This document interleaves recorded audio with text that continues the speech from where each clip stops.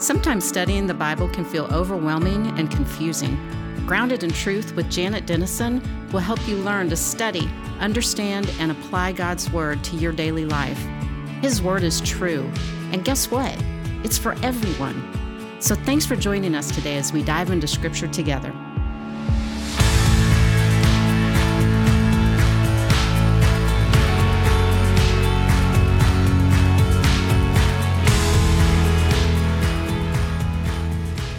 Welcome to Lesson 8 in our study of Romans. We're in Romans chapter 5, and this is going to be a fun day. You're about to read the eloquent thoughts of the Apostle Paul that only he could write. This is one of the chapters, truthfully, that caused some of the theologians to wonder if Paul actually wrote this letter, because it is such high poetic language. But we know Tertius was there too, the scribe, and there is every possibility that he took Paul's words and made them what Paul wanted them to be, this high form of the language. So we know that God in his perfect will chose Paul, born of a Jewish father, a Greek mother, and a Roman citizen, educated in the temple in Jerusalem, student of Gamaliel, Pharisee of Pharisees, converted on the road to Damascus, and amazingly capable to craft the theology that all of us stand on today. God in his perfect will chose Paul to do that. And what we're going to read today in chapter 5 is this fulfillment of what Paul has been saying in the last 3 chapters, really, as he brings it all to a closure. And as he talks about who is it in this world that is truly justified.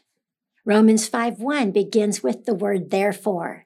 And I always tell my classes I teach, if a chapter begins with the word therefore, make certain you understand what the therefore is there for. So we have to back up to the end of chapter 4 when Paul said, the words "it was credited to him" were written not for him alone, but also for us, to whom God will credit righteousness. For us who believe in him who was raised, Jesus our Lord, from the dead. He was delivered over to death for our sins and was raised to life for our justification. We believe what the Bible says about the life, death, and resurrection of Christ. And that's why we are justified. That's why Paul says that it's been credited to us as righteousness. And then he says, therefore, because you have accepted Jesus, because you have been credited with the same righteousness that God credited Abraham with. Therefore, since we have been justified through faith, we have peace with God through our Lord Jesus Christ, through whom we have gained access by faith into this grace in which we now stand. And we boast in the hope of the glory of God. Romans 5:1-2. Because we have already been justified. If you're a Christian, you are right now justified. You've been granted access to God's grace and his hope. We are currently saved, justified through faith. We have been found guiltless by God. Through faith, we have peace, which is often translated, in fact, in the original language, peace was harmony with God. If you've ever heard 2 people sing together, not at all in harmony, you can know what that is. Paul is saying we have the opposite. Our life has come into harmony with God. We have access to God, his holy presence.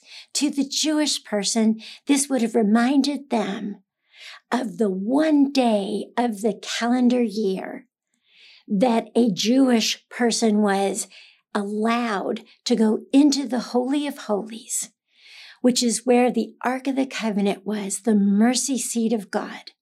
One day a year on the Day of Atonement, the high priest only would dress up in a robe that had bells at the bottom of the hem, and he would tie a rope around his ankle, and he would be allowed to take a blood sacrifice in to the Holy of Holies, lay it on the top of the ark, the mercy seat, and know he was in the presence of God himself. The reason he had bells on his robe and a rope tied around his ankle was because those outside knew that if the bells stopped ringing, they were to pull on the rope. That meant that in the presence of God, this high priest had died. And Paul says, through faith, we have harmony with God. We are so one with God that we have access into God's presence. And we right now have God's grace. We stand in his favor. And right now we have the hope of glory.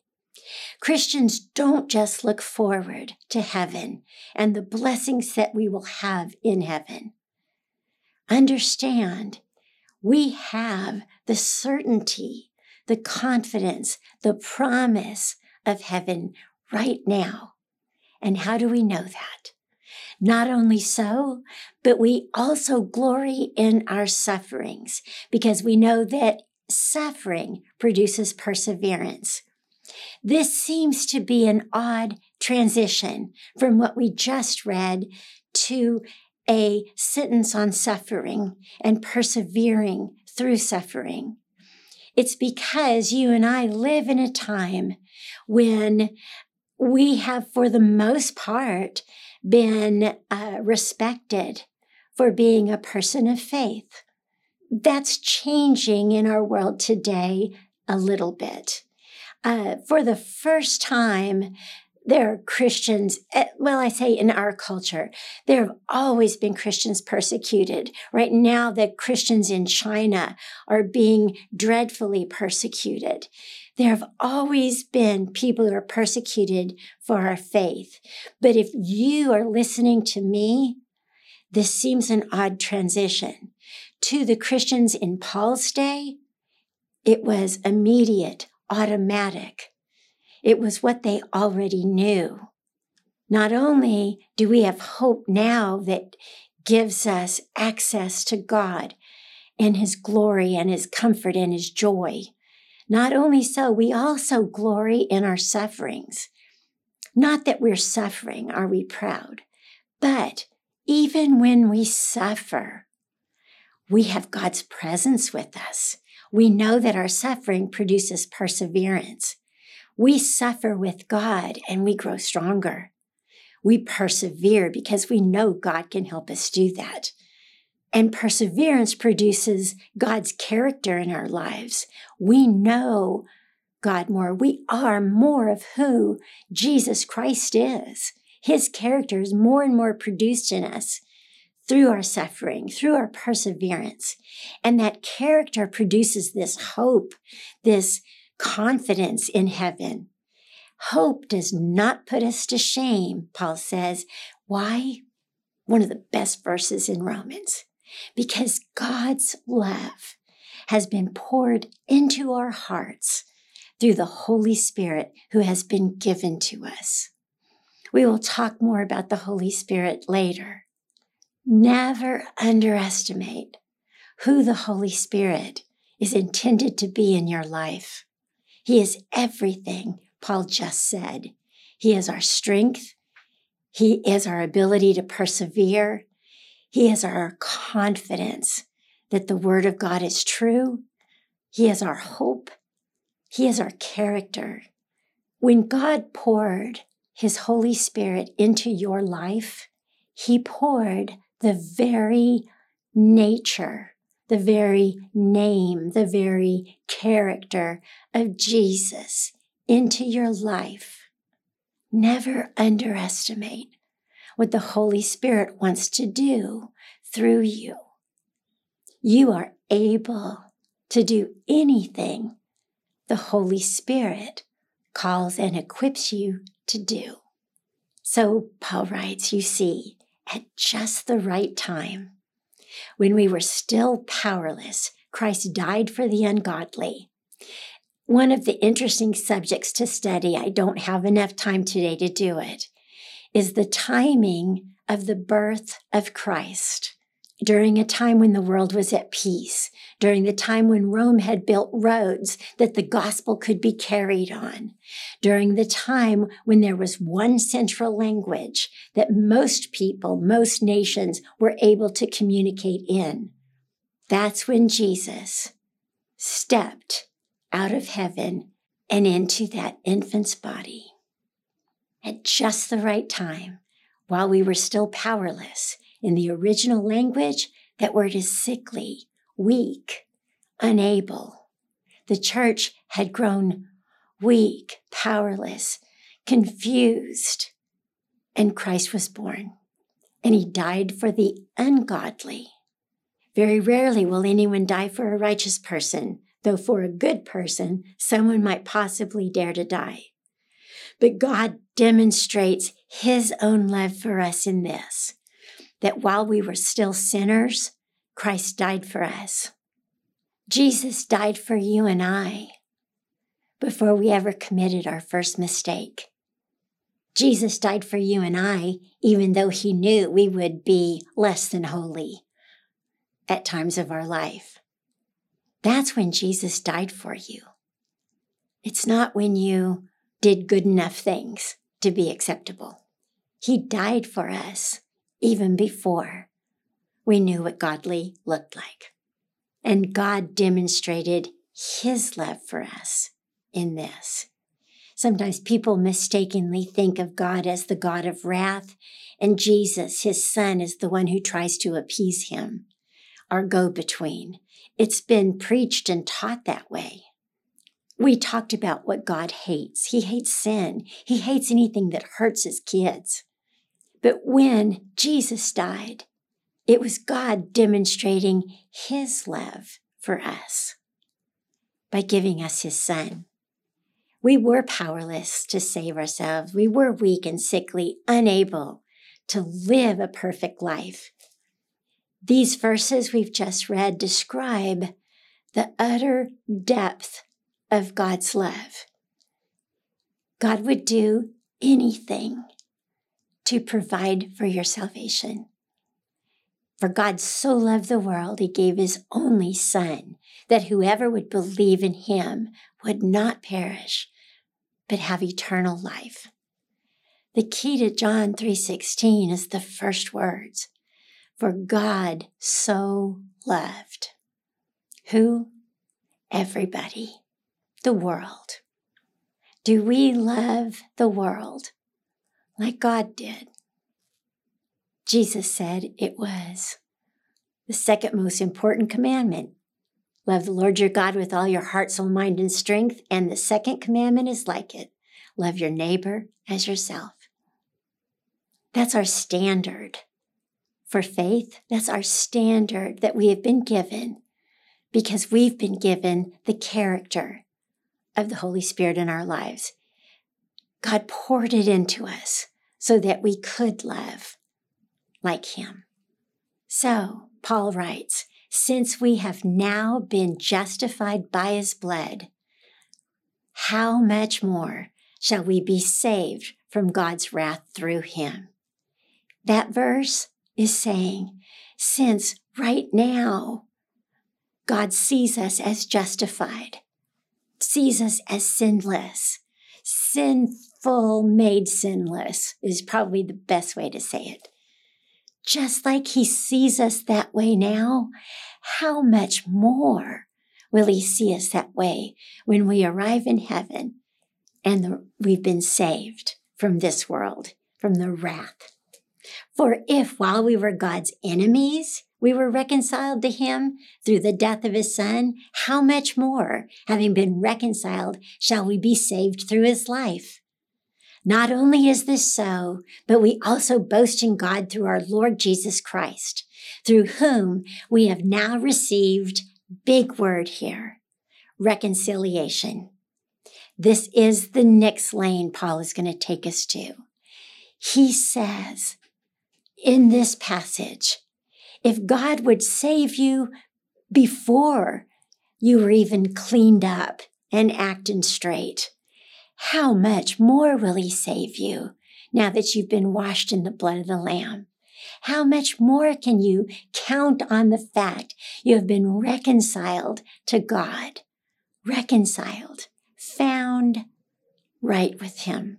These verses talk about the height that God will go.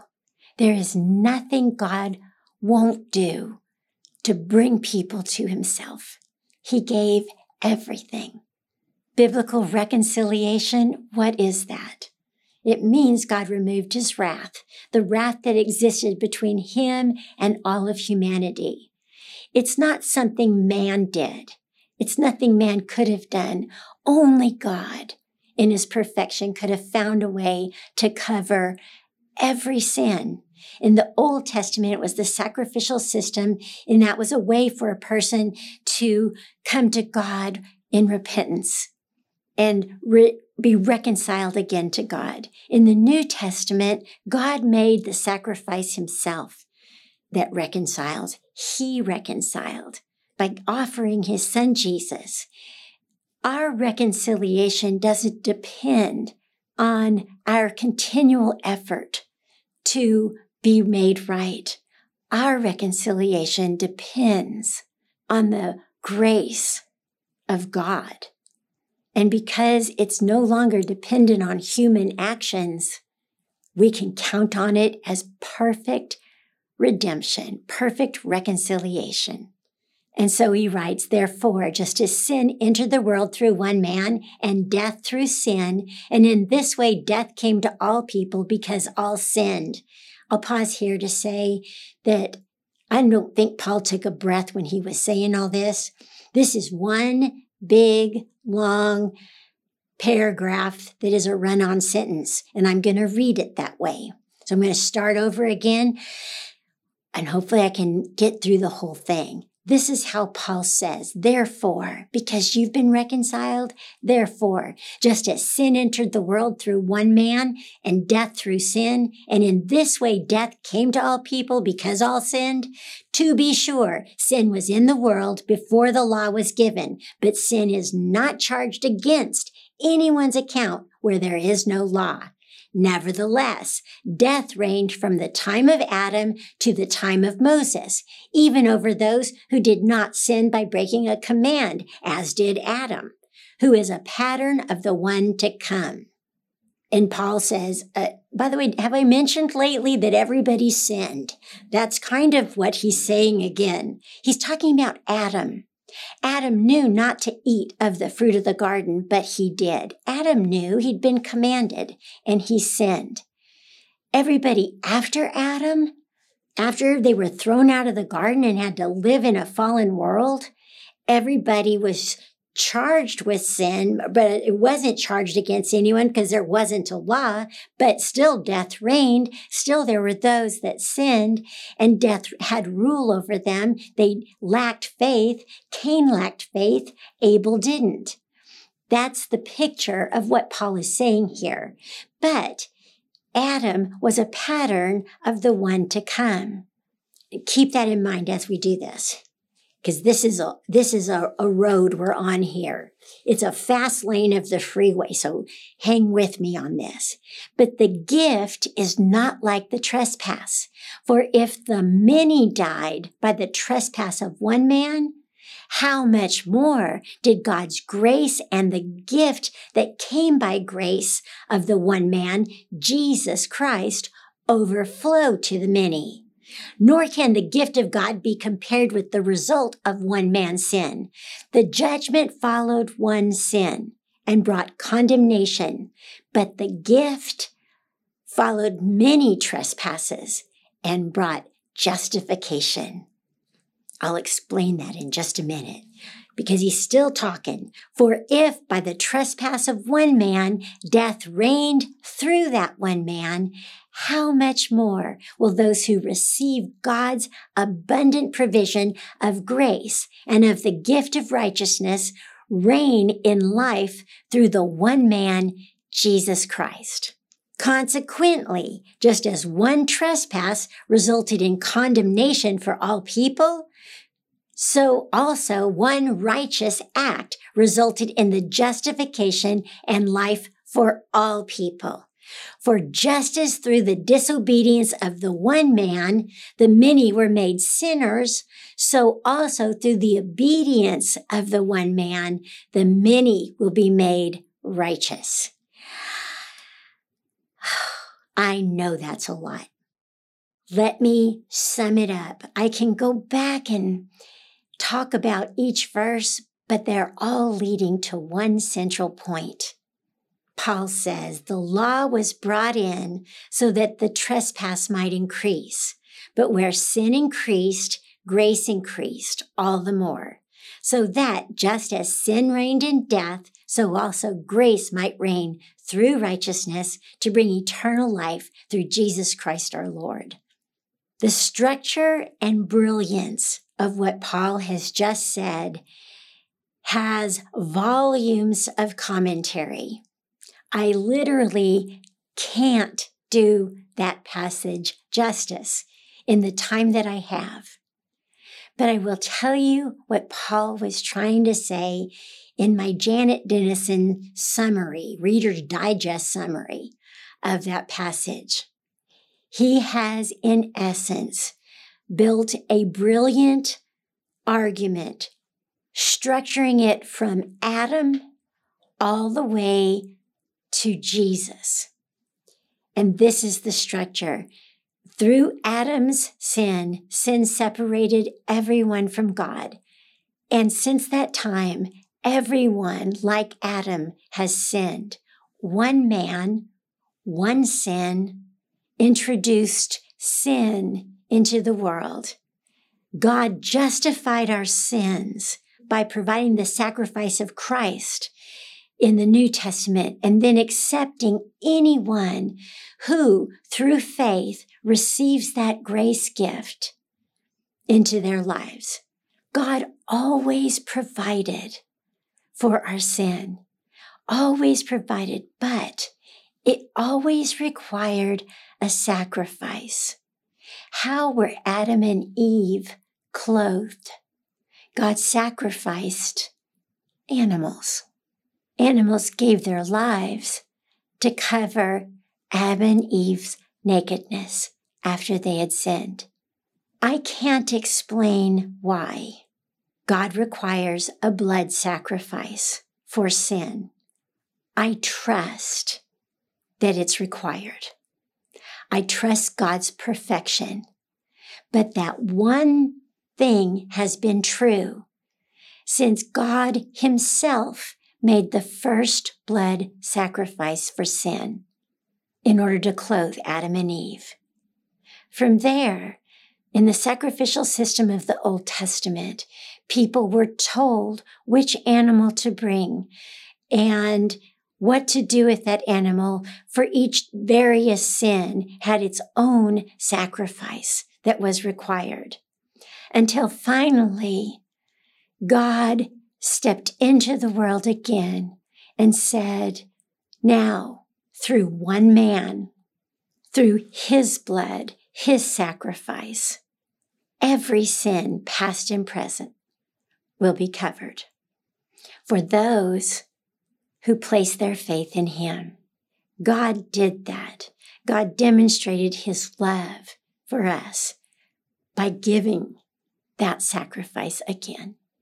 Just like he did for Adam and Eve to cover them, once again, God gave his son so that through one sacrifice, not just one man's sin would be covered, everybody's sin is covered. And so, through faith in Jesus, we're reconciled to God. Next, Paul's going to begin to discuss the process of sanctification, being made holy now. He has told us how to be redeemed. He has told us how to be justified. He has told us how we can be sanctified, be made holy, a process that begins at salvation and continues until that day we step into heaven and it is complete.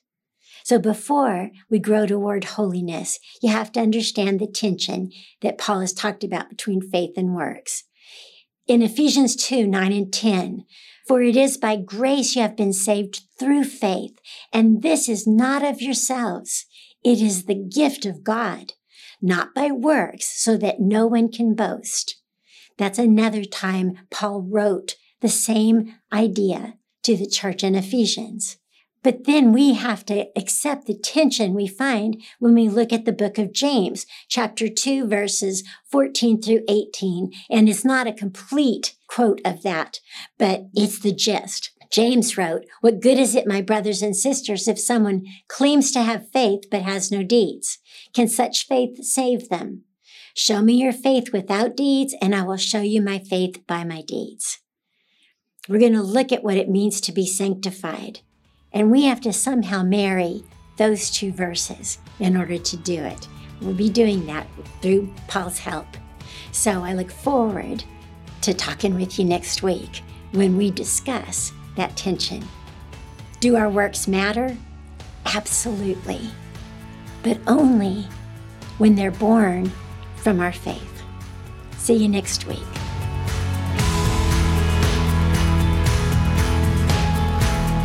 We are so glad that you are participating in this study of Romans. We would love to encourage you to spend time in a personal study of Paul's letter as well. There is a printed workbook that contains a summary of Rome during Paul's time, maps and thought-provoking weekly lessons with commentary and questions that will allow you to learn far more about the passage and how that passage can impact your life. We hope you'll get a copy so that you can study Romans in depth with greater understanding. Simply go to foundationswithjanet.org to order your copy today.